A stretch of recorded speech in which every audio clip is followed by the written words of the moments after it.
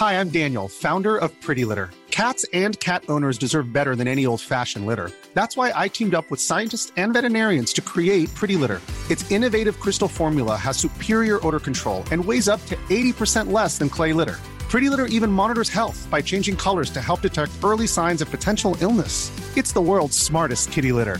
Go to prettylitter.com and use code ACAST for 20% off your first order and a free cat toy. Terms and conditions apply. See site for details.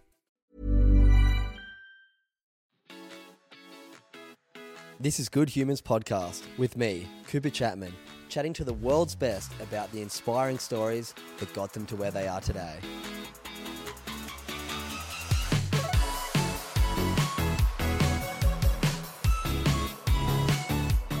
What's going on, you good humans? Welcome to guest episode 137 of Good Humans Podcast with my man, Ryan Hubbards. This guy is an absolute legend, has grown one of the biggest breathwork and community movements in Australia, and I'm sure you guys are going to love this episode. It's called Cool to Be Conscious, and you're going to learn all about it in this episode. A big thank you to our sponsors, Drink a Rapper. These guys have been taking care of my brain and so many of yours for a really long time. If you are interested in taking a bit better care of your brain and having a product that can improve brain health short-term and long-term, head over to drinkarapper.com, use the code GOODHUMAN. You can get a big 25% off all their products, but most importantly, you can learn about the neuroscience, the studies that have gone into this stuff, and learn about the really special ingredients. It's basically a black currant juice with a few other ingredients like L-theanine and a pine bark extract from over in New Zealand. All natural, absolutely delicious, and you guys are going to love it. So use that code GOODHUMAN, big 25% off over there at drinkarapper.com. Also, if you want to learn more about the Good Human Factory, the mental health workshops I run for corporates, I've done workshops with Apple, Telstra, McDonald's, Amazon, Red Bull, a whole bunch of big companies over the last couple of years, as well as plenty of small companies as well. So if you have a group of people, anything more than about 10 or 15, up to a couple hundred, and you want to inspire them to take a bit better care of their mental health, to develop a bit better understanding and some really positive habits they can implement super easy into their day, head over to thegoodhumanfactory.com, click on the workshops tab, and we can send over one of our info packs. Also with high schools, I just did my first one of the year today, and it went off amazing. 250 staff at a school up on the Gold Coast. They loved it to kick off their year and get their mind fired up. So use that link over on thegoodhumanfactory.com. Check out the workshops. Also, you can check out all of our merch, the What Are You Grateful For, Be Kind to Your Mind, and a whole bunch of other really cool designs. Use the code podcast for a big 25% off everything over there. Okay, today's episode, Ryan Hubbards, Cool to Be Conscious. Wow, this is a movement that if you haven't heard about, I suggest you go and check out. I went to one of their Cool to Be Conscious mornings in the Australian tour that they're currently on right now, and it was crazy. Burleigh Heads, 2,000 people came down, ice baths, breathwork, community engagement, just special stuff. The following week, he went down to Sydney with his crew and did 3,000 people, and he's been working his way around the country, so it's crazy to see the impact Ryan and his team are having at Cool to Be Conscious. But it was really cool to get to know Ryan's story. I love this podcast, how we get to know people a bit more than what they're up to right now. Ryan's someone who I've been following for quite some time with his journey with Cool to Be Conscious. It's kind of been happening quite similar timelines to the Good Human Factory, so I've loved watching his growth and the impact he's been having, but getting to understand his stories was really special. He grew up over in New Zealand and had a pretty tough upbringing, to be honest. Bit of issues with his father figures in his life, with stepdads, and just kind of didn't have much stability and structure, which led him down a bit of a destructive path, as he said throughout this episode at times. And he found himself in some pretty precarious positions. He then found breathwork, and far out, it's been really special to hear the impact that it's had on his life, the learnings that he's had, the journey that it's taken him on, and then brought him over to here, Australia. He's been over here since 2020 and started some of the most incredible community movements I've seen. 3,000 people down the beach doing free breathwork and doing ice baths and doing community sort of opening up reflective exercises is just something really special, and the ripple impact is just, he'll never know how big it is. So I loved getting to have this conversation. If you get inspired by this episode, if you learn anything that you think somebody in your life might be inspired by, do me a favor, send this episode on to somebody that you think might get something out of it. There's so many really impactful stories throughout here, and I'm sure you guys will all really enjoy it. Do me a favor as well, it takes you like 1 second of your time, and it actually means a lot to to me. Go and hit the 5-star rating on Apple or Spotify if you haven't already. Hit that like or subscribe button. And yeah, as I say, most importantly, share it on your Instagram or just tell a friend about this episode. Let's jump into it. Welcome to Good Humans Podcast, Ryan Hubbards. How you going, brother? Yeah, good, man. So stoked to be here. Mate, it's been a minute. I know it's been a long time coming, this chat. I feel like we've connected through socials probably maybe back in 2020. Yeah, 2020, like right when this podcast started. You are the founder and sole owner now of Cool to Be Conscious, an incredible movement making people more conscious of so many things, and super aligned with the work that I do. And we're both the same age. We're both trying to impact people's lives on the, I guess, global scale, but really importantly here in Australia on the Gold Coast. And yeah, it's been a long time coming, this chat. We've been sort of back and forth on socials trying to connect, and we're finally doing it. So how you going, mate? Finally doing it, man.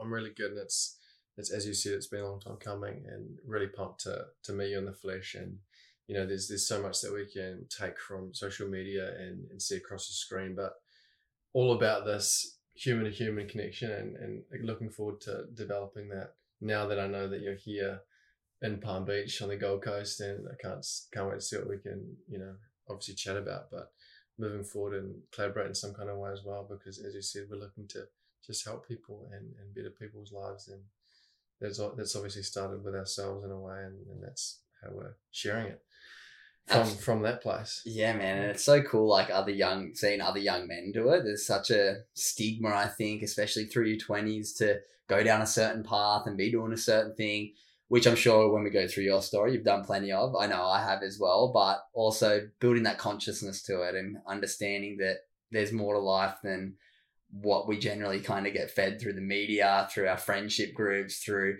the expectation almost of being a young Aussie male, especially in the groups of friends that I've been around for a long time. So it's nice to meet other people trying to break free of that and inspire others to do the same. But the first question I ask everyone is, what are you grateful for in life right now?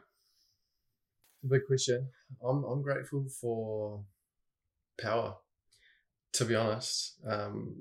Just power, running electricity through our home. We here on the Gold Coast got smashed with a massive weather front just over Christmas, and we lost power for 10 days, and we've only just been reconnected back into the mains as of the last 48 hours. So right now I'm grateful for power, which I know for some is just quite small, but it's very significant when you don't have it. Yeah, but for some it's quite massive too. It makes you recognise how lucky we are here in Australia and in a first world country to have access to electricity.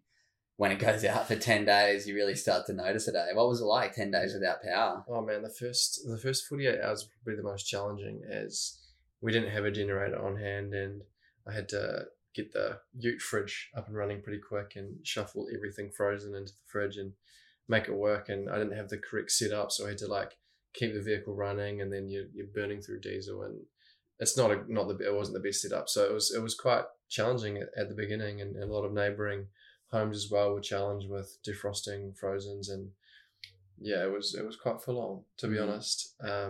It's all the things that you don't think about, like washing clothes, and to say it very sillily, like the dishwasher. You got to hand wash your dishes again, and it's a practice that I like to do at home is manually wash my dishes, but my girlfriend likes to use the dishwasher. It's the first thing that she said, I'm not going to use the dishwasher. And I was like, well, babe, we're back to manual labour now. I haven't had a dishwasher in 3 years. Yeah. My last place and this place I live in doesn't have a dishwasher, so I know all about that. I quite like it. Yeah, no, I do too. It's a great practice and a meditation, but honestly, it was the washing machine that was a big challenge, because after 3 days you start going through your washing and then you start smelling. And everything's wet too from the storms. Absolutely, and it's very humid and damp as well, so without air conditioning, it was really hard to stay cool and stay dry. Everything was just really damp and humid and quite, I guess, suffocating in a way as well. With the heat, we had a big heat wave whilst the storm was rolling through. I think it got to 37 degrees at one stage here on the Goldie. So it was hot. We had no air conditioning and no running water or way to wash our clothes. So it was a challenge there. No running water either. Yeah, no water stopped as well for a moment. So wow, It's crazy, the things that we take for granted. It's I guess it'll give you a good perspective heading into this year of 100%. Life's pretty good sometimes. Absolutely. Speaking of that, while we're recording this is the first episode I've recorded for this year. Any New Year's resolutions? Anything that you're working on this year that's different, or any different habit or value or something that's front of mind when I say that word, New Year's resolution? Yeah, I like that. It's a great prompt for me to reflect. And the biggest thing for me that's been coming up is creating a tighter inner circle and being a lot more Ryan, in the space that I'm in. I've got to be the leader of this movement. I've got to be and hold myself, I guess, in a way, on a tightrope in terms of making sure that I'm in integrity, I'm in alignment, I'm embodied in what I'm sharing and teaching. I've got to be quite professional in ways as well. So this year, my intention is to bring more Ryan from that space and that aspect of myself, because in the seriousness and in this, I guess, more responsible version of me, I've lost the essence of Ryan. And like, what does he want to do? I've been so focused on what I'm doing for the community, what I'm doing for the practitioners, what I'm doing for the people, but I've really lost, I think, the excitement to do things for Ryan. So this year, my intention is to bring more of the Ryanness through and forward, as well as create a really tight circle of inner close friends, because I've got this really wide spectrum of friends in my outer circle, so many people that are around me that are supporting and are part of this amazing movement, but I lack a really tight group of people that I can be like, yo, I'll come for dinner and kick it and have some really deep, meaningful conversations, but also bring some lightheartedness and throw some banter around. So my intention is to create a really tight inner circle this year. You got a friend in me. We have some good dinners with some deep conversations. That's what I'm all about. We have a pretty special friendship group, me and a few of the boys here, so we'll have to catch up for dinner. And I love what you said there, this idea of being you again. I feel so similar. And it's funny, a lot of the work I do talks about this idea of my whole identity being so wrapped in Cooper the Pro Surfer. And now I've gone from Cooper the Pro Surfer to almost, it feels like I'm Cooper the Good Human Factory guy. And it's like I've almost lost my identity again. And it's like, what do I do that's for me? Like, I love playing golf. I love surfing. Like, all of these things have got stripped back to the bare minimum so I can maintain this movement, like what I'm doing with the Good Human Factory, and maintain the community and maintain the responsibility that comes with that when you've got thousands of people that not rely on you, but expect you to give them your all at all times. You forget that you have to give yourself some. And that was a big one for me. And we were talking about this. We just went to Riggs Recovery and did an ice bath and a steam. Shout out to the crew at Riggs. And we were talking about that idea of burnout. And it's like so apparent. Like I did a podcast about it right before to finish the year. And I was just like, I need some time off. I'm exhausted. I need some me time. I need to actually stop. What's your kind of take on burnout? Oh, bro, it's wild, man. It's like this loyalty that we have to our mission, and sometimes we put it in front of our own personal needs. And I'm one that is constantly doing that. I'm constantly looking after myself last. I'm wanting to create a thriving, nourished community that have events to go to, that have community to go to, that have the end of the week stillness for themselves after a big week. And it's really interesting because people in these fields of giving and being of support and service usually provide a service for people that they're needing the most. It's a direct reflection of what we're deeply craving, right? So that's like the embodiment piece that I'm needing to step into constantly to make sure that I'm embodied in my practice. But I do slip up sometimes. I do push my boundaries in my energetic capacity. And then I end up in this state of like complete burnout. And then I'm no good to anybody. Luckily now I've got practitioners within the communities that are being of service rather than me doing it in the community constantly as well. I've got the ability to bring in the team now, but I still have so much going on, and I do lead myself into the state sometimes of neglect. And I'm like, man, I haven't actually had a massage for a while, or I haven't had a day off for a long time. And it's like this concept of not working a day in our life, but also working every day in our life now that we've found our purpose and our passion. Like I work every single day. It's not like I work 9 to 5, Monday to Friday. I work every day, and it doesn't stop because it's what I do and what I love.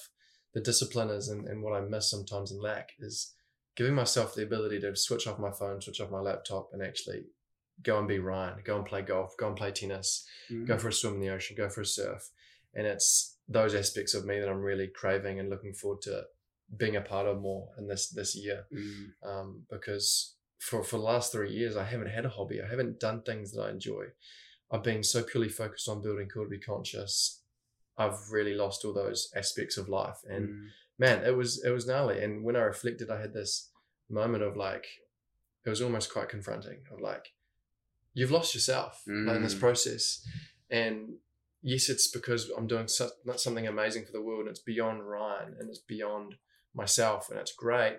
But in a way, it's like, it's scary because you're actually losing part of your human experience that you came here for, which is doing the things like playing sports, socializing, adventuring. I haven't done any of that. So over the last few months, I've had a few, I would say, moments of transition where I'm now focusing on implementing some of that. Like I got my tennis racket the other day and went out for a hit with some lads that I hadn't really connected with before. And it felt so good to be in that environment and hit a tennis ball and picked it back up. And I'm like, man, it feels good to have a sweat and play some sports. So this year, same as you, I want to pick up some golf clubs. I want to have tennis. I want to learn to surf, and it looks like I'm in the right place. Yeah. You know? We're going to be good mates. I've got a cool community of some good fun activities to add to the hecticness that both of our lives are. It's funny when we were talking on the walk back from the recovery session, I was like, we live such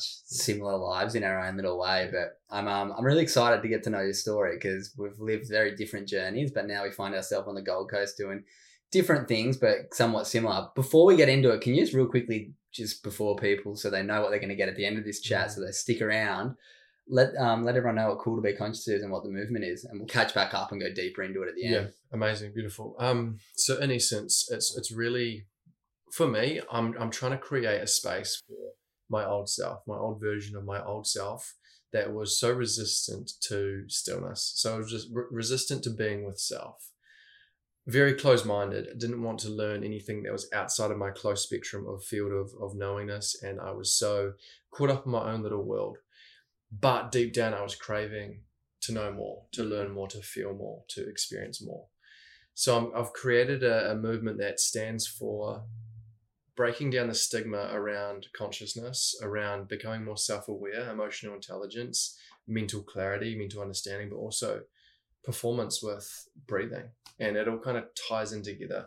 And we've created this community that tries all these different ways of living, ways of thinking, ways of being in a really fun environment that's not like super serious and super heavy and dense. It's like really playful. And that's the main, I think, source of Cool to Be Conscious is these stillness sessions on the beach. It's an awesome vibe.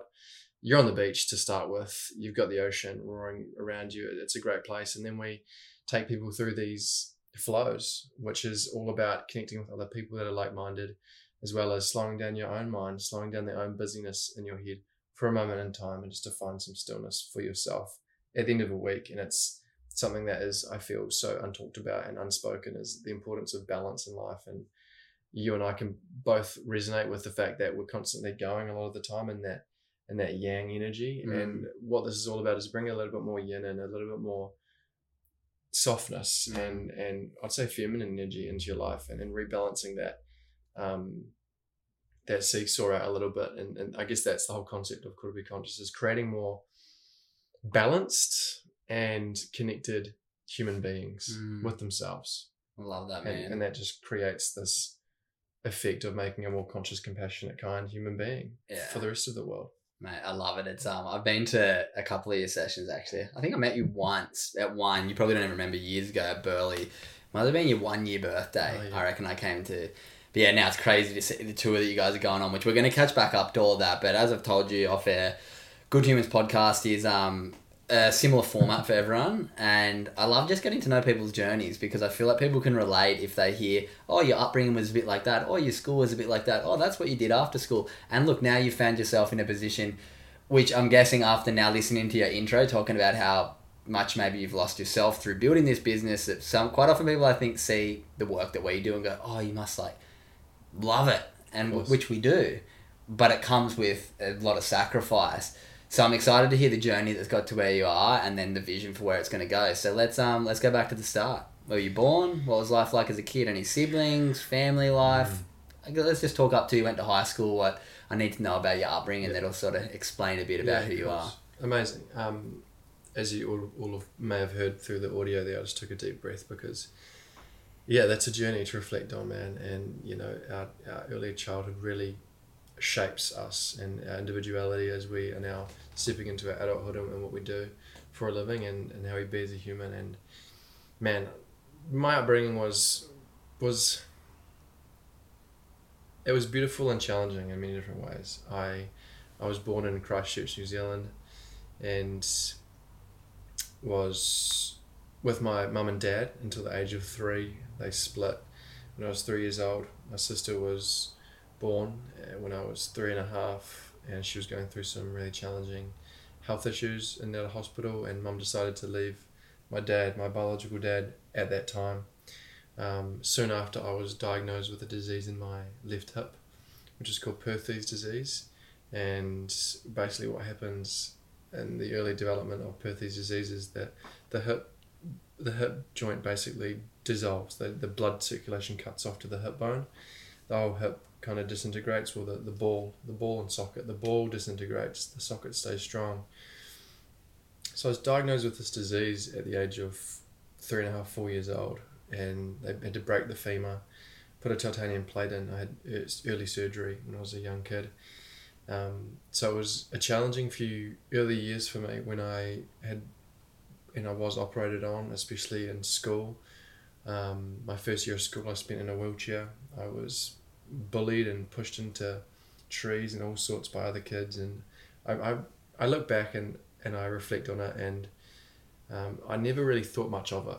But when I started to become more emotionally aware of myself, I recognized that actually impacted me really deeply. And the best friend that I had at school, my first year of school, had hearing aids, and he used to get bullied as well.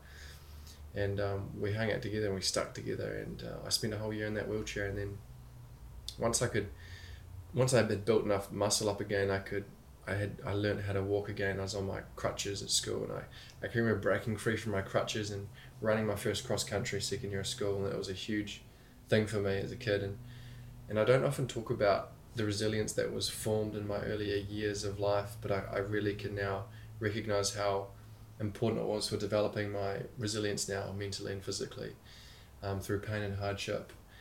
So schooling was always really challenging with my hip, playing tag and stuff. I could only run for a certain amount of time, then I'd be sore resting, and not many people could see the suffering that I was partaking in because it was internal. I didn't have like a cast on, I didn't have anything that was physically obvious from the outside. I just had this issue with my hip, and what the disease does is it basically disintegrates the hip joint. It grows back whilst the titanium plate's in holding it together, and then over several years the body's just so incredible. It grows back a completely whole new joint, which it did, and that came out when I was 11 years old. So grew up in Christchurch, had my earlier challenging few years there, and then we moved to Kaikoura and started living with my granddad. And my mum was going through some hardship with partners, and I remember just kind of going between these different men, which was always really challenging because me and my sister, we wanted to feel was safe in a home. Loved and stability. Yeah, and mum really didn't have that. We didn't have much financial stability. I can remember it always being really challenging with money. The money story is a big one for me, and it was always hard. Our earlier years, me and my sister were always, I think, really hard for mum to look after because of the challenging environments that we were in. We couldn't trust people. We struggled to connect with people because we didn't know if we were going to be there for 5 minutes. We know we were going to be there for 10 months. It was kind of this unsettling time. My biological dad, he was doing his best as well. We got to see him there was like once a month at one point, and then it was a little bit less throughout those earlier kind of 10 to 12 age bracket. We rarely saw him. We lived a lot further away, so it was kind of a disconnect there, and whenever we'd see him, it was always a really challenging time because he didn't really know how to act with us, and we didn't really know how to act with him either because mum would always say things, would hear her story, and dad would say his stuff. And then it got even worse when mum started seeing my now stepdad, who we were with from the age of 11 through to 18 years old, and he was a lot more challenging to deal with, and my biological dad had lots against him, and then my stepdad had lots to say about my dad, and me and my sister were always torn in this like emotional turbulence, because all we wanted to feel was a family, you know, and a family that worked together. And I always had that enviousness or jealousy when I would stay with friends and I'd have this amazing family dynamic going on, and we'd all be sitting around the dinner table, and I'd always have in my mind like, man, my family's not like this. So I grew up in this, I would say, deep sadness and real deep of yearning for family for a long time. My mum met this guy, my now stepfather, at the age of 11 years old. I was playing good golf as a kid as well, back over in Kaikoura, and we moved homes to go and be with this guy over in Henderson Springs. This is where the country comes in. And mum got with this guy and started seeing this man, and you know, me and my sister were like, is this going to be the guy, or is this just another guy that she's going to see for a moment? There's a lot that I'm missing here, but I just want to give like a quick overview. No, that's good. It was challenging, just full stop. Finances were challenged. Mum was always challenged. I remember always being babysat. Mum was always working 3 to 4 jobs trying to make ends meet. And then we met this farmer who Mum is still now kind of with and with not with. It's a really also a challenging dynamic to explain. But he was, I guess, in a way, our security for a long time, financial security. He did well as a farmer. And Mum seemed to be into this guy. And, you know, I was in support of that. And we started farm life. We started living on a farm with sheep and beef and heavy machinery and tractors, and we'll get into that a little bit later. But that was a completely different way of living. We went from living in the city to living on the farm and moving cattle and chasing sheep and being on motorbikes. And it was great. It was really great. But what we didn't recognise was that this man just had a very low lack of self-awareness in terms of emotional understanding and how to be a dad. You know, and we just got thrown this massive responsibility of having a new woman, but also having the kids of this woman too, which I feel for him now, because that's challenging, you know. And I look at that kind of dynamic and I empathise with him, and he was doing his best, but unfortunately it led me and my sister into a really challenging state. We were, I would say, abused in many different ways.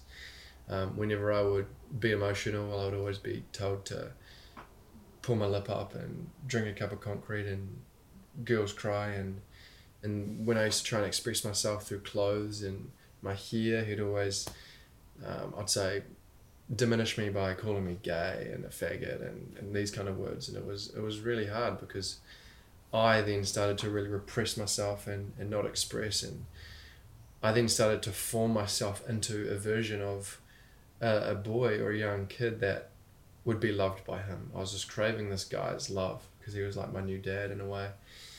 I'll talk about my biological dad in a minute, but I was shaping myself to be like this guy. Super unemotional, super rigid, worked hard, didn't know how to connect with people, quite introverted, and I built myself up into this version of myself all the way through until 18, 19 years old. School was, in a way, my only outlet to express and feel normal.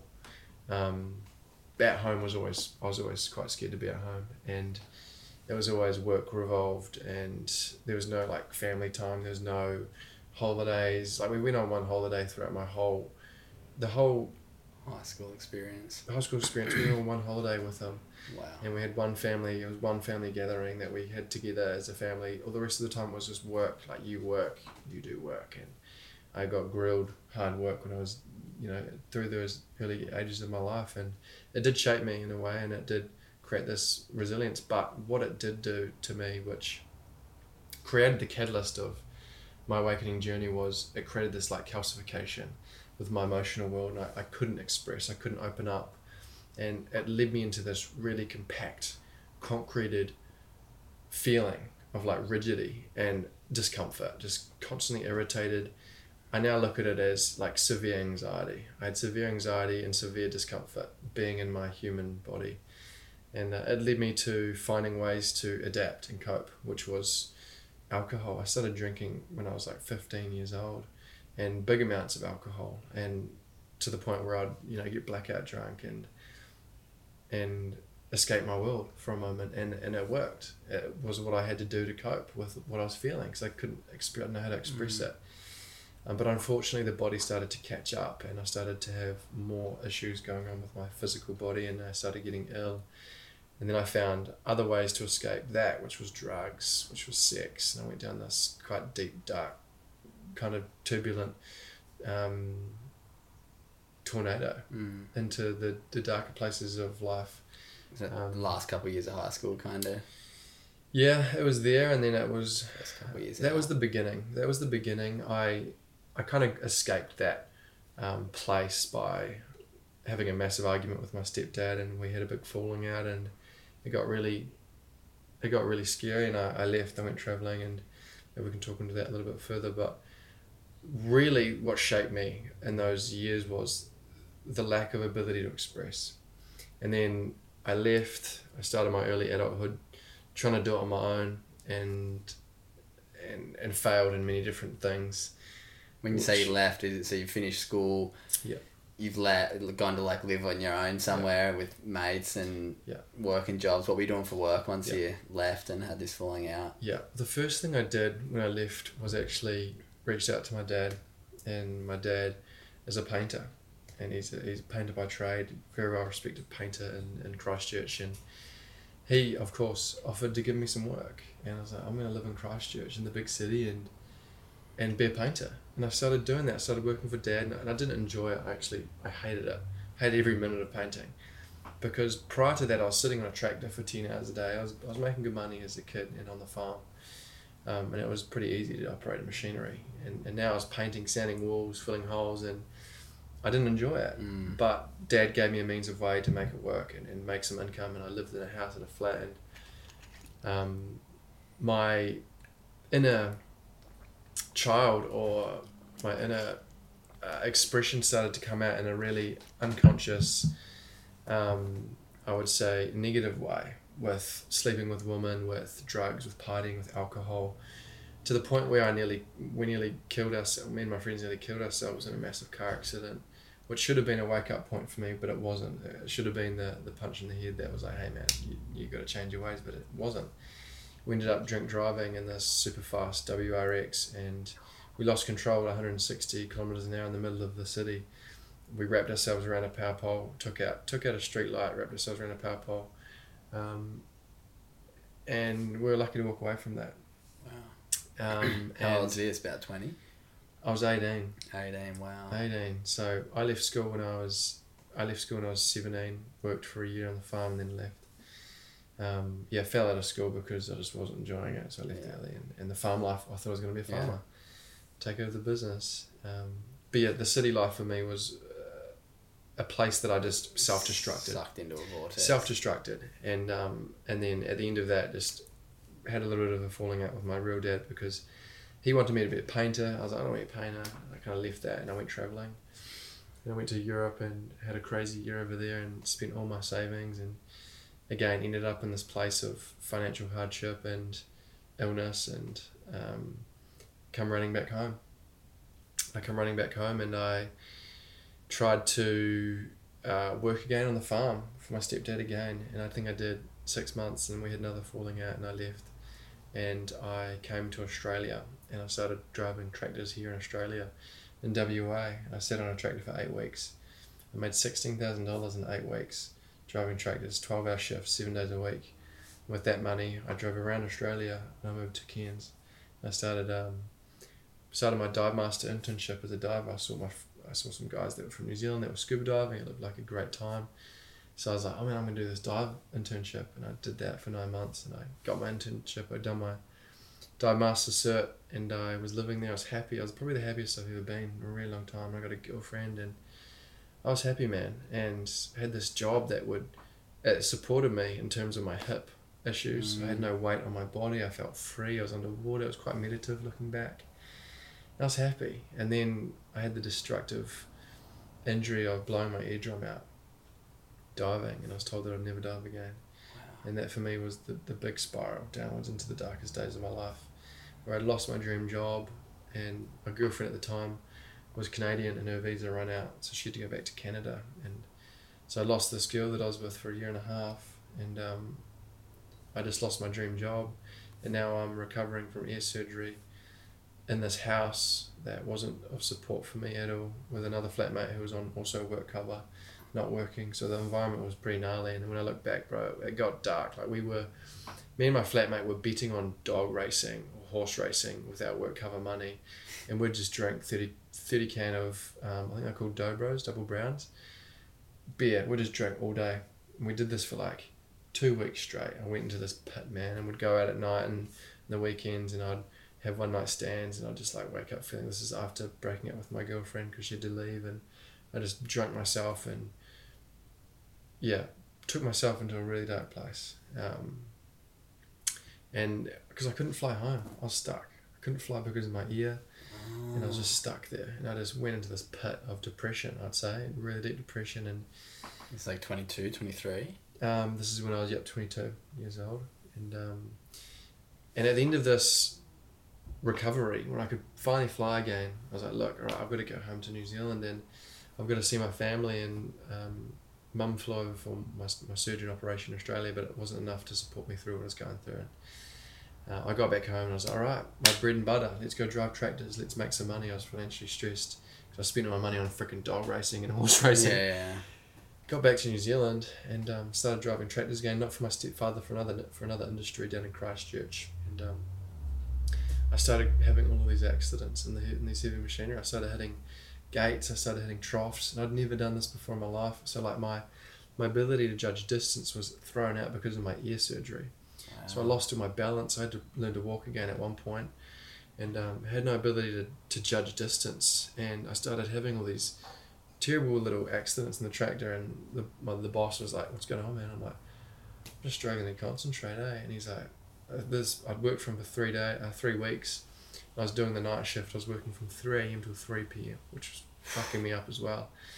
And one day, this was the finale of this event and this job. I was in this tractor, 25 tons of machinery, and I lost concentration for about 35 seconds. I was looking back at my implement, and I felt this doof. I felt this impact. By the time I turned around from looking back at my implement, I was half dozing. I turned around. I'd driven through a fence, put my foot on the brake as fast as I could, pulled up, and I was about 2 meters away from directly driving onto a busy highway in a huge tractor, moving traffic both ways. I stopped, and the front of my tractor was literally about 1.5 meters, 2 meters from going onto the traffic. And I just stopped there. And again, I couldn't express emotion, man. All I wanted to do was cry. And I didn't know how to cry. I didn't know how to cry because of all of the calcification through my younger years as an adult, and didn't know how to cry. I didn't know what to do, and I got on the radio, and I just radioed my boss and I said, hey man, I've stuffed up big time. I've really stuffed up. And he's like, what's going on, man? And I was like, I've just driven through a fence and I've nearly hit the traffic. I don't know what to do. I froze, man. I just sat there, and in that moment I realized that I can't do my bread and butter job anymore. This is what I was good at, operating machinery. Like, what am I going to do for a life? What am I going to do for a living? Like, what can I do? And it was scary, man. And I left that job that day, and my boss was like, yeah, man, this is getting dangerous now. And I stopped, and I had to come home and reflect on what was next. And I guess that was the beginning of starting my journey more outwardly from what I would always go back to, which was farming, which for me was the easy option. And I went through a cascade of different jobs and ways to make an income from here. I became a kayak tour guide, which was cool, open water kayak tour guiding in Kaikoura. I loved that. It was a great job, but my depressive essence was really hard to be around. I couldn't be this energetic, outgoing tour guide because in my internal world I was really struggling. And then I went to PTing. I done a personal training course. I worked at this retail store hunting and fishing for a whole year. I sold dive equipment because I loved diving. Obviously I was a dive master, but I couldn't dive anymore, so I sold the equipment. I talked to people about diving. I lived through them. I was like trying to come back to that feeling. Worked in retail, done this personal training course because I felt that was the next thing. I was like, I'll get this label, I'll get this title, and I can help people, and I'm somewhat respected in an industry. I've got some kind of personality, you know. So I'd done this personal training thing, and I applied for an F45 job in Mount Maunganui, and I got the job as an F45 instructor. Moved up there. This for me was exciting. I did a whole year in retail, which was not fun. But I promised my uncle that I'd do it because I had nothing on my resume. I had nothing on my CV other than tractor operator and dive master that I couldn't do anymore.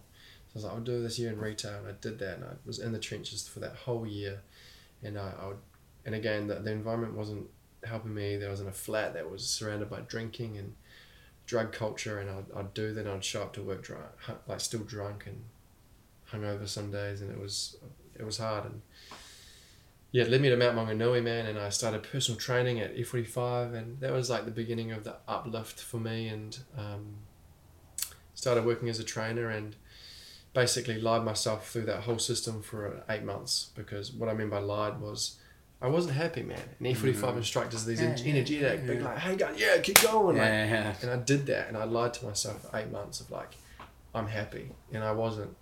And again, still just addicted to drinking and going out, and that was my way to escape.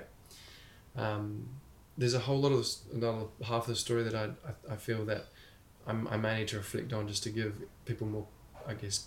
We'll have a part 2. We'll have part 2. We'll man, catch up again. To talk about. We got so much we can chat for hours. I know. I guess that was the makeup of the foundation of me. Like, early adulthood was challenging. Farm life didn't work out. I got rocked in the tractor, my ear injury, my ear surgery, F45 instructing, just lying to myself about how happy I wasn't. And then it led me into having these severe panic attacks, which was the catalyst of the journey for me.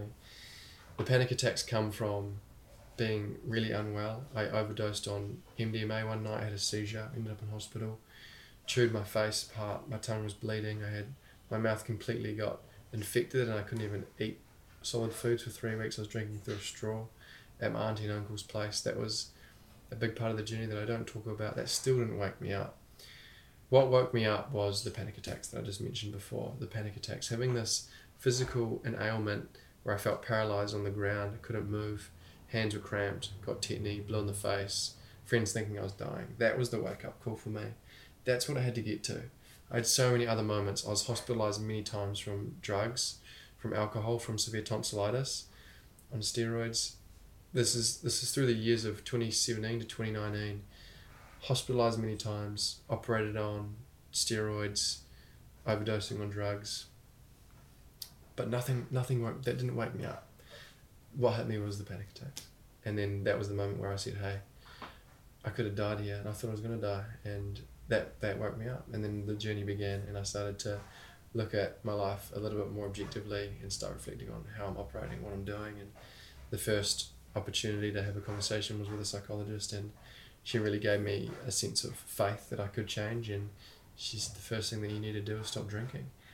So I did. I promised myself I'd do 12 months of sobriety, and fuck, bro, best 12 months of my life. The first 3 months was really hard, and I started coming out of this like deep, dense fog with this darkness after the first 3 months, and that's where I found breathwork and meditation. And Jay Shetty was a big catalyst for me. Like a monk. Yeah, he helped me a lot.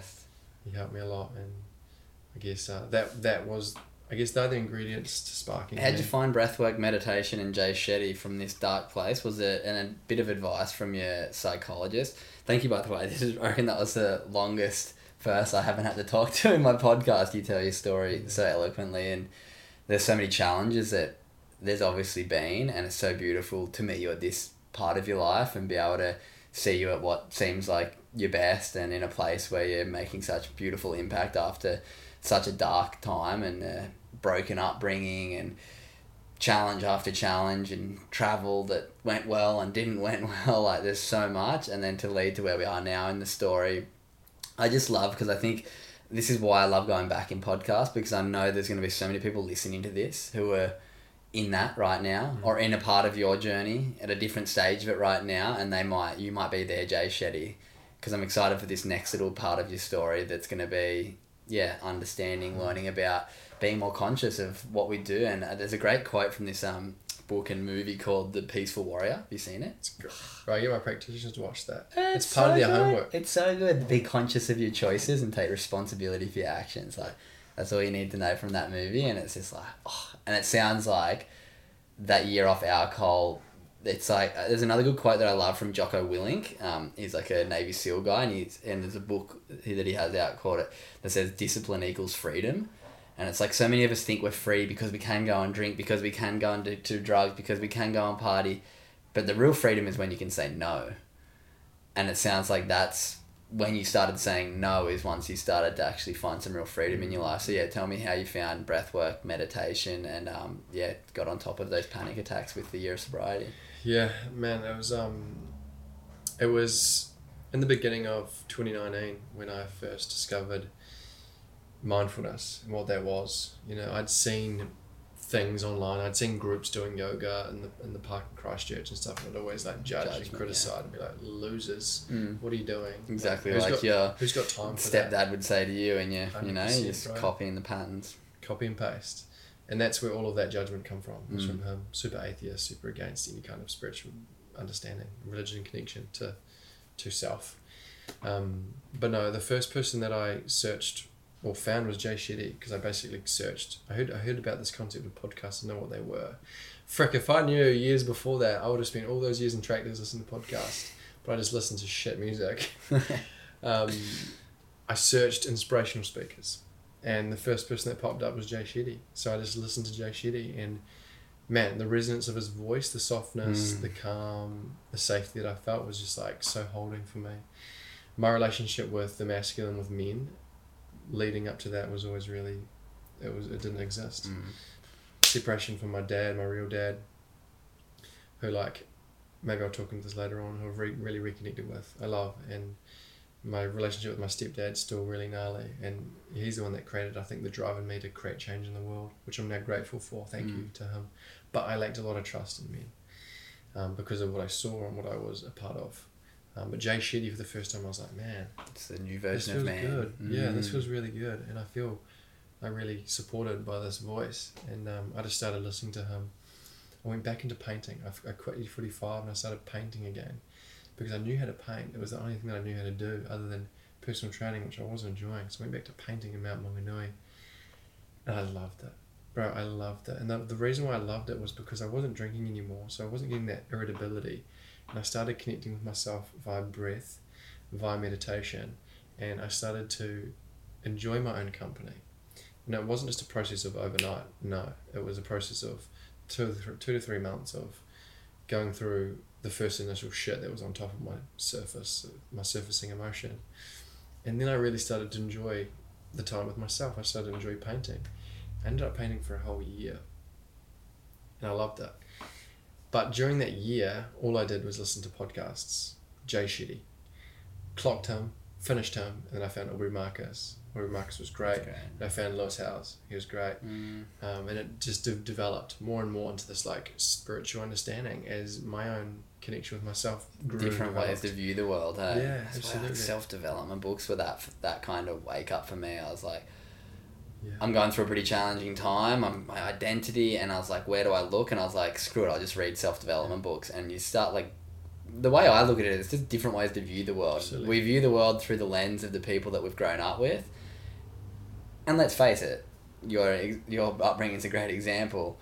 There's far better role models to look up to, but sometimes you have to manufacture them through listening to podcasts. You don't have to have that connection with the person.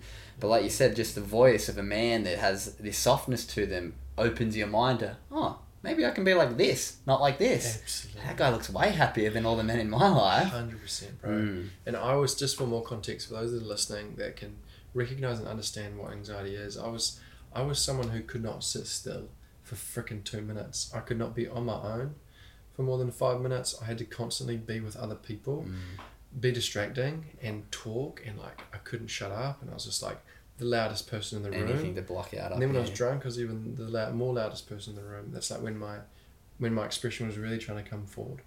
But around friends, I would just be non-stop yapping. I'd yap their ear off because of my discomfort in myself and my body. So when I started to find breath and meditation, I started to really recognize that oh man, this place can be actually really enjoyable to be in, being my body, being myself. And I started to become friends with that feeling and recognize that, man, it doesn't need to be the way that it was, and I can change the way that it feels with these modalities. And breath was the first, I think, tool that really gave me that feeling of peace and calm and faith in my life. And the first exposure was Wim Hof. Gave Wim Hof a go, sat in my room in my flat, and I gave the Wim Hof method a go, and it blew my freaking rocks off. I felt calm. I felt electric. I felt not like, I didn't feel like I was my body. I felt like something else. I felt something else. I can't really put it into words. I felt something else. And it felt so peaceful, so calming, and so energizing at the same time. And that stillness and those holds was just pure space. And that was the catalyst. And then from that moment, I just started doing Wim Hof every day, and I went to a few of his workshops in New Zealand, not Wim himself, but other Wim Hof instructors, and they were incredible. Nigel Beach? Yep. Nigel Beach. Nigel was the first. He's been on the pod. He's a good friend of mine. Legend. And he was actually a big influence for me at the beginning as well, because he was the guy on the scene in Mount Maunganui in Tauranga, and I was just frothing all cold exposure and breathwork now, and Nigel was the guy. So we chatted a lot, we hung out a lot, and man, shout out Nigel. I'm excited to go over to New Zealand and see him, and he was the biggest catalyst for now not wearing shoes. I don't wear shoes, and me and Nigel always tagging each other in our stories on Instagram, running up Mount Maunganui with bare feet, and people think we're crazy, and that's where that come from. But it started there. It started with Nigel. It started with getting the ice bath there, and then just trying to find other things, because cold exposure made me feel really great. Breathwork made me feel really great, and I was like, what else? So then it was like ocean swims, cold dips, it was like grounding, it was getting into nature, it was being still in nature, and it kind of just eventuated from there. But breathwork was, for me, the biggest catalyst in my awakening journey, full stop.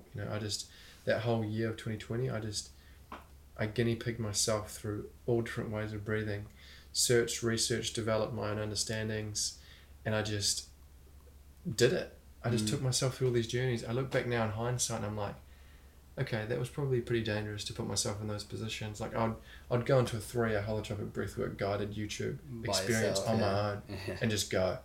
And I would get into some really confronting states. My flatmates thought I was dying at times. My flatmates thought I was like going through some kind of exorcism. That was the body purging. That was energy coming through, and I'd always just say to them, "Hey guys, I'm just doing some breath work. Don't open the door." Like, and they would leave me. When I come out, they'd be like, "You good?" I'm like, "Yeah, I feel amazing now," or "No, I feel a bit fragile." Whatever was alive for me at the time, but I just breathed myself. And I started going to some other workshops from other breathwork practitioners. Soma practitioners in New Zealand was quite a popular thing. So we did some Soma stuff, which is a range of holotropic breathing and sound incorporated. So it's a really cool journey type of breathing. And that was fun. And then I explored all the deeper kind of holotropic breathing, the different, I'd say, pranayama practices, more day-to-day practices, and just like got myself immersed in it, right? And I just like immersed myself in it for the whole year. And then at the end of that year is when I started to share it with friends, and that was the beginning of Called to Be Conscious and that whole journey itself. But that whole year was my year of de-reading all of my resentment, anger and rage, frustration, sadness and grief that I had towards my stepfather in particular. He was the biggest like catalyst of my trauma. And then of course all the sadness that I had for not having family, not having my dad there when I wanted him there, not having my mum there when I wanted her there, not being held and supported when I wanted to be held and supported. And then I recognized at the end of that was, I've got to reparent myself. I've got to hold myself through this. I've got to come to a place of compassion for my parents and gratitude for my parents, not resentment and anger, which I was holding towards them for a long time. That shift from victim mindset, it's like, as hard as it is to admit for some people, it can just be a mindset shift. It's a choice. And it's so hard sometimes to choose not being the victim, but it's so tiring being the victim. And quite often people you can see just go, like you, it's time. I don't have to put myself through this anymore. And sometimes it does. And like you've had so many opportunities and lessons throughout your journey and challenges that could have led you there, but it's just a timing thing, isn't it? And then that flip and like, yeah, look at you now, look at the business you've built, the community you've built. So let's talk about now a little segment of where Cool to Be Conscious came from. Is that what the name was when you were doing it in New Zealand, or is that once you got to Oz? Yeah, that was once I got to Oz. Back in New Zealand it was... Yeah, because let's talk about the story, what got you from over there to here. It was Ryan's breathwork in New Zealand, which is very simple. But no, it was Ryan's breathwork, and I started in Mount Maunganui where I was living at the time. I'd gone through, there's a bit of a story that I've kind of missed, and that was transitioning out of the flat in that environment that wasn't being of support because it was party based. I built my van through that year of painting. I built this van out. I bought the van, I built it. Every day after work, I'd come home and I'd just get on the tools and start building it. I wasn't a builder, but I built this amazing van. And by the end of that year, halfway through that year, I'd moved out of it, started living in a van. And then I started running these events on the beach. Well, I started with my friends in Christchurch, 5 friends, and they loved it. And then it eventuated, it got bigger and bigger and bigger. I built this community in Mount Maunganui, and I was just sharing from my heart. I thought it was working for me, and sharing the practices that had helped me, and it was being received so well.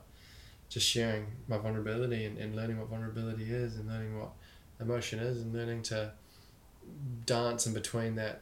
I think groundedness and that vulnerable masculine energy is a real fine line, and learning to play with that. And yeah, man, so it developed over there. I built this community, and then I connected with Rue online. Rue's an old school friend who grew up in the same area on the farm. You know, we're basically neighbours, and he was doing some stuff over in Australia, very similar, fascinating breathwork, studying too, and we were kind of bouncing off each other, and he started doing the same thing, running group stuff, and we were working together like, oh man, what worked for you, what worked for you, and we worked, like, bounced off each other. We're the only ones that were in this kind of space together. And he's like, man, I'm taking them through these, like, I put them together, I partner them up now, and then I was like, all right, I'm going to partner them up too, and then how many questions are you going to get them to answer? This is where the whole connection thing come from. And then we found 3 questions works really well, and we built that kind of framework, and he was doing his, I was doing out, I was doing mine, and then we're just frothing together, like, so excited whenever we chatted. And I look back and I was like, man, that was just really impactful for the journey, and like just to fuel with each other and bounce off each other. Then it got to a point where we're like, let's do this together. And he was like, oh man, I'm not going to come to New Zealand. And I was like, well, okay, I'll come to Australia. There's more people over there to impact. Like, let's share this message. And yeah, man, I basically packed up shop. I sold everything I owned, and I left to Australia. And then COVID hit. Well, COVID was already happening. Also, COVID had already happened, so this is the end of 2020. This is the end of 2020. Right into 2020. Yeah. It felt like it was coming back. Like, you felt like life was coming back to normal at one stage at the end of 2020, and then it... I got on a green zone flight, which was meant to be fine. Landed in Gold Coast, and they're like, hey man, you're going to be locked up for 2 weeks. I was spewing. Anyway, that was the beginning, and then Rue and I got together, and then like 2 energies, 2 hearts sharing the same message just amplified everything. I saw it. I watched it from the outside. Yeah, Rue went from 50 to 70 people there. We had like 200 within 3 weeks. And it went boof, and it got real. It got real fast. And then we were like, what do we call this? At the time, it was Rue's name, which was Rue Conscious. And we're like, we need to create a brand name together. And we started like, you know, playing with names, and Cool to Be Conscious came through strong, and we're like, let's do it. The whole idea behind Cool to Be Conscious, and the name of it, is trying to make cool to be conscious. Yeah, it's pretty right simple. in the name. Cool to be conscious. Cool to be more aware of yourself.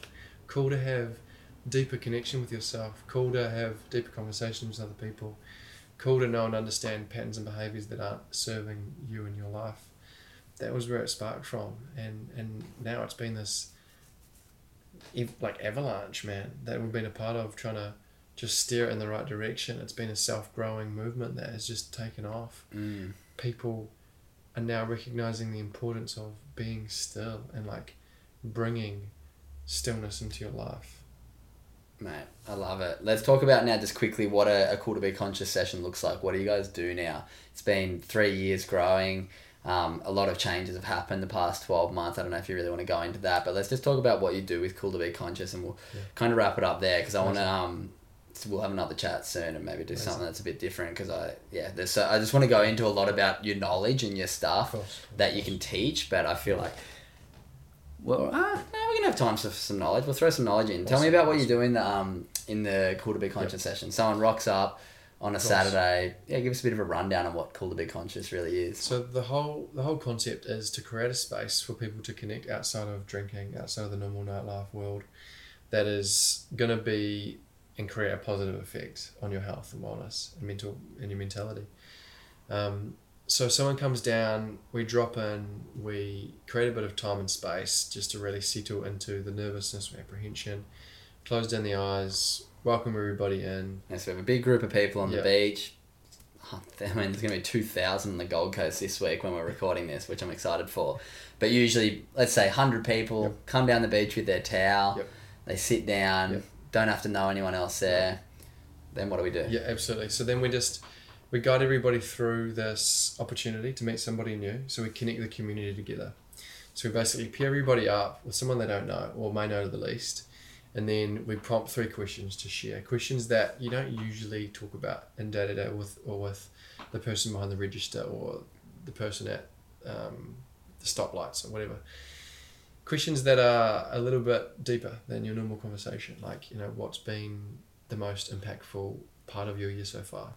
Or what's been the biggest challenge of your year so far? Just things that prompt a little bit more depth. So you have this beautiful conversation. Usually people go through a bit of nervousness and then they leave this conversation feeling connected and potentially with a new friend. So the whole idea is to break the ice like that before we drop into breath work. And we guide people through a really gentle breathwork flow that gives people the ability to have a minimal effective dose of the feeling of breath. It's enough time to slow down the brainwave states into a low beta/alpha, which is a lot more meditative.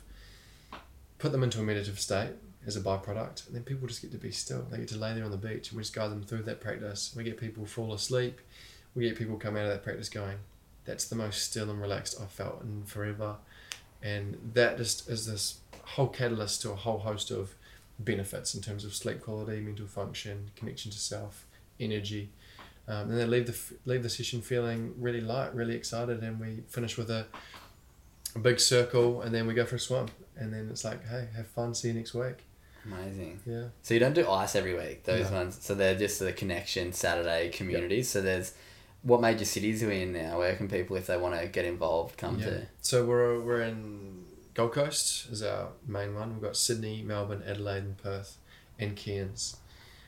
So a few locations to pick from. They're the main focus right now. That's every Saturday. Every second Saturday at most. Every Saturday on the Gold Coast. Okay. Because it's like the home. It's like the hub. So we run every Saturday here. Sick. Every second and most others. Yeah. Amazing. Let's talk about some of the other offerings you guys have now too, because I know obviously you've got these locations all around the country. You're doing it all yourself now. Yeah.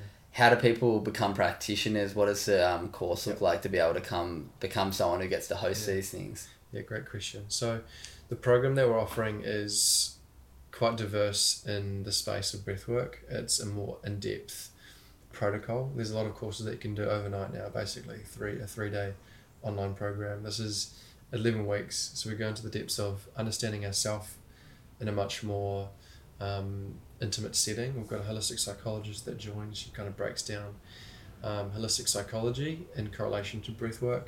We've got Drew, who's an addiction coach. He's amazing. And Drew Wild? Yeah, Drew Wild. He's been on the podcast. Oh, in fact. We have a lot of connection. Yeah, we're good, man. And then we've got Reggie Ra, who's a subtle energetic somatic coach who talks about the subtleties and the connection and conversation that we're having with our body constantly. The feeling, the felt sense.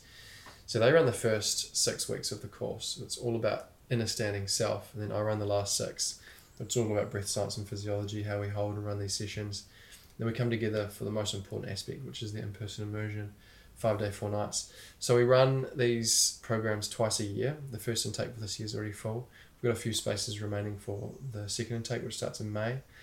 And we cap those at 20 people because for me, that's a number that I can make sure everyone is integrated, supported, and held through to the depths that they need to be held and supported through, because it's a big experience. Yeah. It's a lot. You're not only learning more about yourself, you're going into experience the spectrum of breathwork, which offers a lot, and it needs to be really well supported and integrated.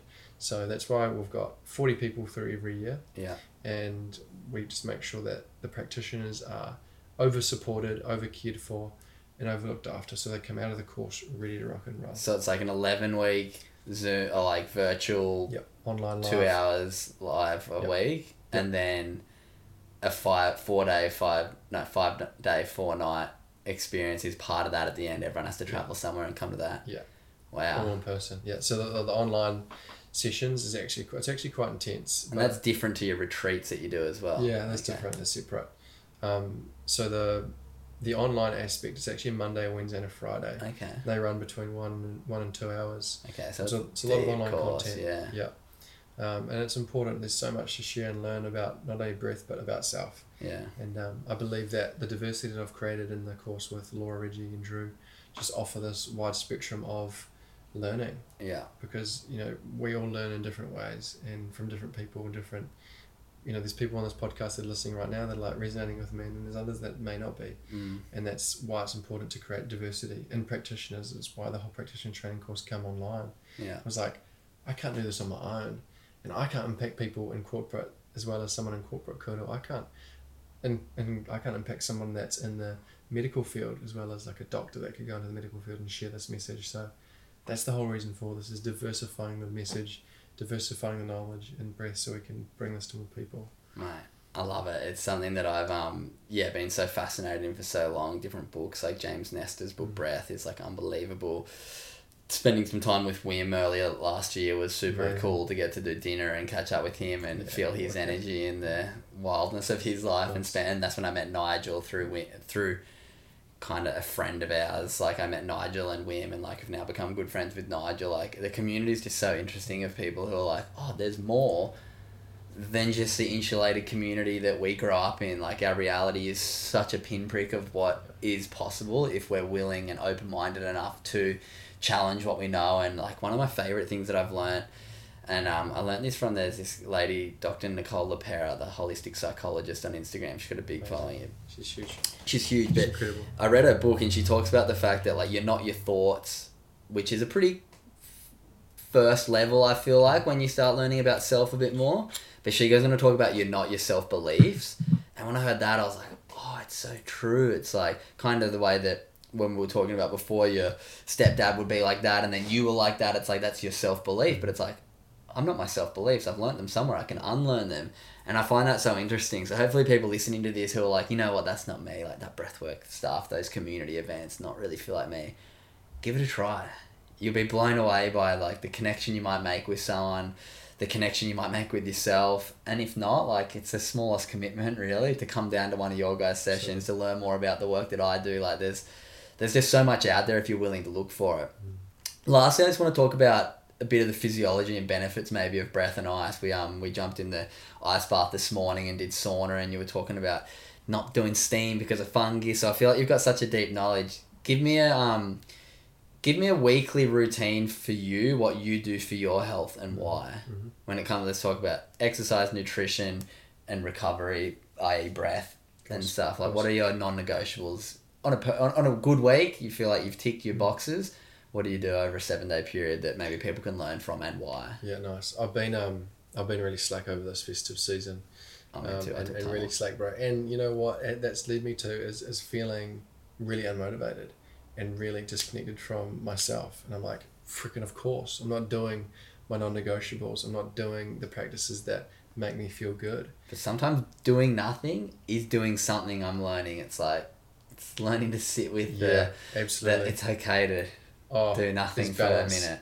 But there's balance in the reset, hey. But once you kick off this year, you find your routine again, your motivation. What's it look like? So in the mornings, I'll do a really simple breath practice that I do with Jess, and it's not an activating breath. It's actually the complete opposite. So it's hypoxic training. So we're bringing more CO2 into the body to bring blood flow to the brain to assist with cognitive function.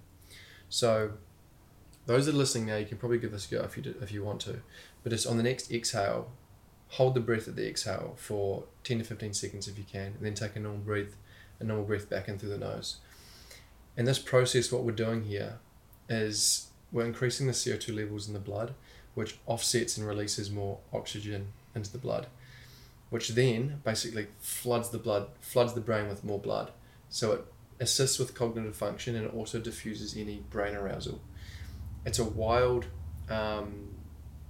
concept because we think that would function better with more breathing, more air. But in fact, it's the complete opposite. We will and we are functioning better with less air flowing through our system. More oxygen uptake, more CO2 in the system, which is so counterintuitive. We think CO2 is the baddie, but it's actually the goodie, which is what we've come to realise over the last years of research, especially through Patrick McKeown's work. Is incredible. So that's a really simple flow that I do every morning. Just a few out breath holds. So hold. So literally, it's so simple. You can all do it. Literally sit there on a chair or whatever you're doing, and you just exhale, hold in a normal breath, not controlling it. Hold at the bottom for 5 to 10 seconds. You'll feel this like feeling of air hunger build. That's when you know it's working well. And when you get that feeling, just breathe in through the nose again. And what's happening here is we're holding. Nitric oxide is actually forming in the nasal cavity as well. And when we breathe back in through the nose after the hold, nitric oxide is diluting our alveoli in our lungs and our nasal cavity. So you'll feel an opening. So anyone that's struggling with a blocked nose right now, give this a go too, and just witness the nasal cavity open up, and you'll feel this enrichment of air coming in through the nose. So I do that for 5 minutes in the morning with my girlfriend. We start the day with it, and it's such a good practice to connect with each other and to start the day with this flooding and relaxation to the brain. So that's a good practice to do and try. I don't know if you could feel it, but you can instantly feel the blood flow to the brain. It's like a warming sensation. Yeah. So that's like, for me, what I'll start the day with. I'll go, I don't have a cold plunge at home anymore, but ideally, in my ideal world, I'll then jump into a chest freezer full of cold water for 30 seconds to stimulate the sympathetic response of the body. It also increases testosterone. Cold shower? Cold shower is a good alternative. Yep, cold shower, jump in the cold shower. And as men, we know that we strive and thrive off high testosterone levels. So increasing our resilience in cold water in the beginning of the day boosts our testosterone. So then to the gym, I move my body for about 10 to 15 minutes. I do super functional movements, no like big heavy weight stuff. I do some pull-ups, some dips, some lunges, some kind of hip opening exercises, some handstands. 15 minutes max, and then I'll head into the sauna. I'll sauna 3 to 4 times a week, and I'll finish with a cold plunge. Sauna's really, so I do dry saunering, a traditional sauna. It's great for detoxifying the system, getting the body really hot and sweaty. Infrared sauna is, on the other hand, really good for sleep quality because it cooks you from the inside out. Whereas traditional just gets you sweating, gets the body moving, like activates the lymphatic system, which is our drainage system. So in the sauna, I'm sitting in there, I'm sweating, and I'm actually just gently rubbing my hands across the outside of my skin just to open up the pores and to activate the lymphatic system, and you'll start sweating even more. Great signs of a healthy lymphatic system is the ability to sweat instantly when you get into a sauna or into a steam room. If you're sitting in a sauna and you're not sweating, or you see someone that's not sweating and they're completely dry and they've been there for 10 minutes, you know that their lymphatic system is completely blocked up. It's not a good sign of health. So we want to sweat. We want the ability to sweat really easily. Talking about sweating, it's getting hot in here. Isn't it? Yeah, I know. We're getting close to the end of the episode, don't worry. So finishing with the cold plunge is really important because we get and reap all the benefits of thermogenesis. So cold plunging, I'll get from the sauna, I'll jump out of the sauna, depending on my nervous, this comes down to discernment and self-awareness. Saunering, we're putting a lot of stress on the system. Hormesis, it's positive stressor, which is great. But if our nervous system is bent up and we've had a really triggering week or a really emotional week or a challenging week, energetically, the sauna is going to be a lot more challenging to begin with. You'll notice that because you'll feel throughout your week, some saunas are really easy, some are really hard. You're like, what's happening there? And it's our threshold within our nervous system and that window of tolerance. So like if it's really hard and you're like, man, I'm really struggling, you know that your nervous system's a little bit on edge. So when I get out of the sauna, if I'm feeling that way, I'll cool down more naturally rather than shocking my body and getting straight to the cold. So I'll cool down naturally, get into like a lukewarm shower, slowly wind it to cold, and then I'll get into the cold plunge. I'll sit in the cold plunge for 3 minutes. So 3 minutes, you're getting all the benefits of thermogenesis. So what kind of is going on here as we are entering the cold water is the body's going into a shock state, which is our sympathetic response. What's the most important aspect of cold plunging, and this is for anyone out there that's listening that cold plunges, is to control your breathing, to not let yourself go into a hyperventilative state, because if we lose control of the breath and we start in the cold, we're actually causing more harm to the body than good in there. You may as well not bother with the cold plunge at all. And I see this with so many cowboys out there. I'm going to say cowboys.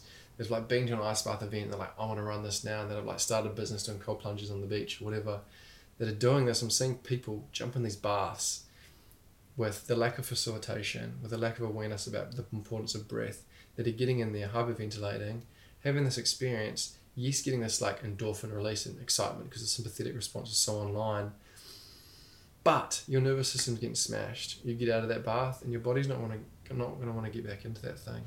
There's so many benefits in the ice if we adapt to it, if we create self-control when we're getting into the bath. So breathing, closing your mouth when you get in, just nasal breathing as soon as you get into the bath, and just slow it down as much as you can. A really awesome thing to do when you get into the bath as well, just to bring in more relaxation, is put the face into the water. Mammalian dive reflex kicks in pretty much instantly. So if you can hold your face in the water for 10 seconds, your heart rate will basically half. It's really incredible. So I've seen heart rates go from anywhere from 90 to 100 beats per minute to like 40 beats per minute by holding the face in the water for 35 seconds. Give that a go next time you're jumping in the ice. So what's happening in the bath, if you want to know a little bit more about the science, is all of our blood flow is going into our organs because our extremities don't need the temperature. All of our organs need the blood to operate and stay alive when we're in the cold. It's an important process to understand because when we get out of the bath, it's just as important to bring the blood from the organs back to our extremities. A lot of people miss this point as well. They just get out of the bath and start walking around. Shake your body out, move it, get your body moving again, and spark the lymphatic system up. It's an important thing to note. Adipocytin starts to get produced around the 1.5-2 minute mark, which is an antidote to our inflammatory markers on the body. So it's really great for joint pain, any kind of inflammation that's sitting around the bone structure, your cartilage. Brown fat starts to form, which is basically what babies have and fur seals have to keep warm. And it starts to build on the base of our neck, but it doesn't actually build. We're not going to have this big hunchback and look strange. It starts to form, but in the process, white fat starts to eat away the brown fat, and it starts to, brown fat burns off the white fat, so we're shredding. So it's basically boosting our metabolism. We are shredding white fat in the process, and this process can last for up to 6 hours after cold plunging. So this takes place at the 3 minute mark if you're in a temperature between 5 and 10 degrees. If you're in 10 to 15, you need to be in there for about 6 to 8 minutes, same as the temperature gets warmer and warmer. So people that are swimming in the waters of England, they've done massive research and studies that they're going through these and having these beautiful effects of thermogenesis because they're swimming in temperatures 15 to 18 degrees, ocean swimming for about an hour on end, and they're all shredding, leaning up, having better cognitive and mental function because of the blood flow and circulation that's created from ice bathing. So that's really cool. What else is going on? Lots of interesting stuff. Yeah, lots of interesting stuff. There's just so much good research out there now. Talk about the endorphins and stuff, but that's like what everyone feels. Everyone feels great, and that can be increased up to 200% as you get out of the bath. So you just feel good. You feel elated. You feel present. You feel just there. Everything's colourful, and that's like a beautiful byproduct of cold exposure. Yeah. And I was talking about my routine and structure. That's kind of the beginning of my day. I don't eat any food until around 12, 1 o'clock. So I've got this, I guess, intermittent fasting process. 16-hour fasting process. And I stop eating at about 4 o'clock in the afternoon. It's more like a 20-hour fast. Yeah, it's more like a 20-hour fast. And I don't eat much food at all. Like I'll have a steak and a couple bits of fruit for the day. That's it. I've gone from eating 3 meals, massive meals, in a day to eating basically 1 meal and a few snacks.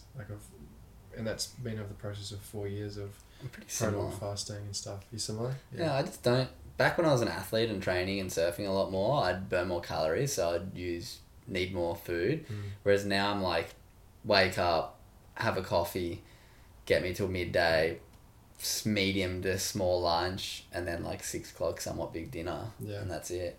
Nice. I just feel fine. I feel like we just get marketed so much about all different foods, so of course people are going to want you to eat more, and it's like Yeah, I feel like I still function just fine, and I don't put on weight, and I feel good. Feel good. That's the main thing. Like some people feel good with 4 meals a day.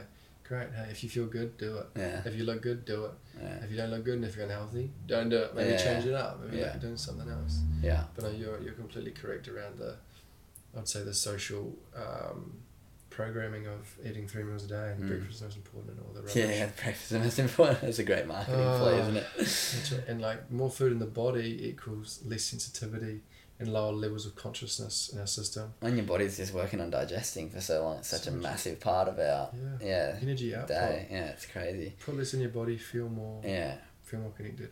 Man, I could talk for hours with you, but I'm going to ask you 2 last questions. Amazing. I finished with the same one with everyone, but I'm adding a new finishing question this year because I'm excited.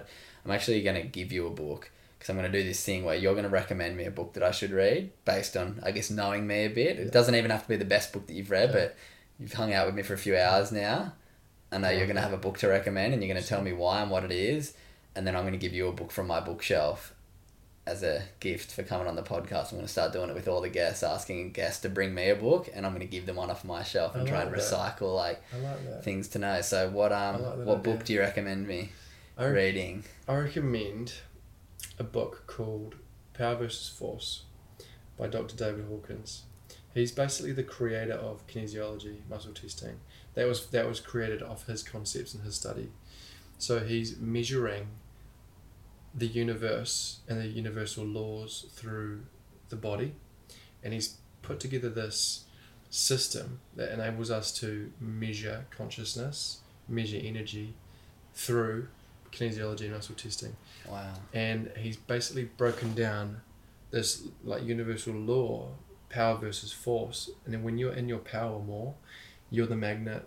Everything that you do is going to work well. When you're in the force, it's more of like the manipulative behavior, the trying to make things happen. Force is more being in your power, being in your authenticity, being in love for the world, and everyone around you will receive you and want to be around that feeling because it's powerful, rather than the force where like someone's trying to shove something down your throat. Like breathwork is for everyone should do it. Where I'm like, hey, no, you can like give it a go. If it works for you, great. If it doesn't, it's sweet too. That's the power aspect. And he's literally broken down words that calibrate positively and calibrate negatively, and you can see in your vocabulary what you may be using that's in the force behavior. And if you start to attune yourself to the power, conversations start flowing more, people start receiving you better. It's incredible to see the shifts that happen like simultaneously to like implementing the practices of this book. Power versus Force, Dr. David Hawkins. A lot of our training concepts and what I teach is based off his work. Amazing. It's really incredible. I'm going to get that. That's going to be on my Amazon hit list for straight after this. And have you read The Resilience Project? No. Do you know a few? I've heard a few. I've heard a few, yeah. And you haven't read it yet? No. Perfect. It's the one book that I've got a doubles on my bookshelf, so I'm going to leave you with that. But man, this has been an amazing chat. The last question I do finish for everyone is, what does being a good human mean to Ryan Hubbard? Being a good human to me means having the ability to recognise